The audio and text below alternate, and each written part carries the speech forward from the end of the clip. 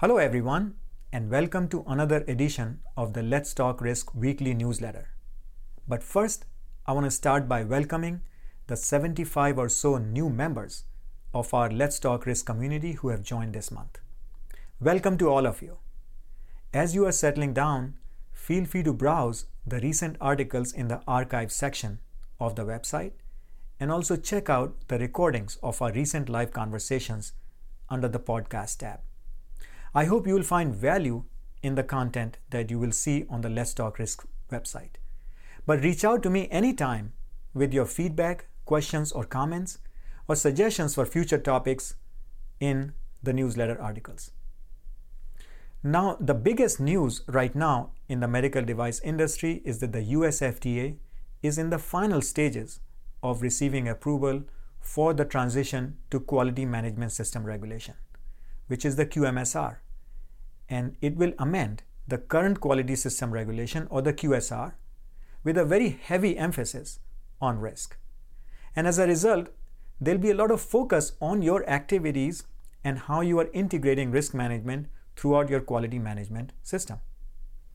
To help you with this transition and consider gaps in your current process, there are two things I want to share with you in this newsletter.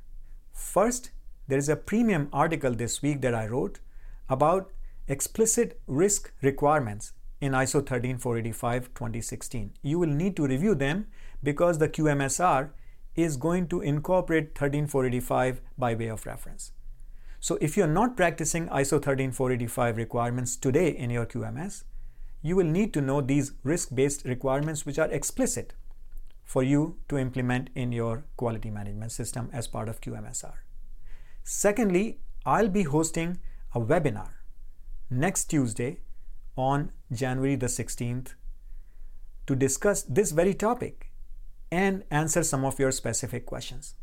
Now, this webinar is open to only paid subscribers of the Let's Talk Risk newsletter, but anyone can join with a one-time fee of only $25. The link to register is in this newsletter.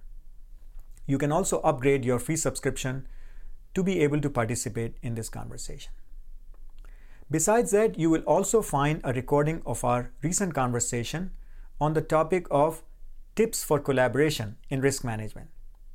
This is a great topic because collaboration is the backbone of risk management, and to succeed, you need to collaborate across different functions. So I hope you'll find some of these tips very useful.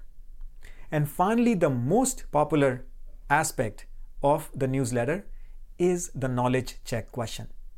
So check out the question this week below and look at the answer for the question from the last week.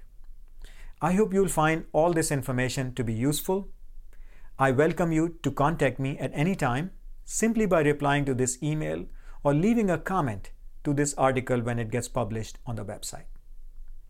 Wish you all the best, and I look forward to connecting with you again next week.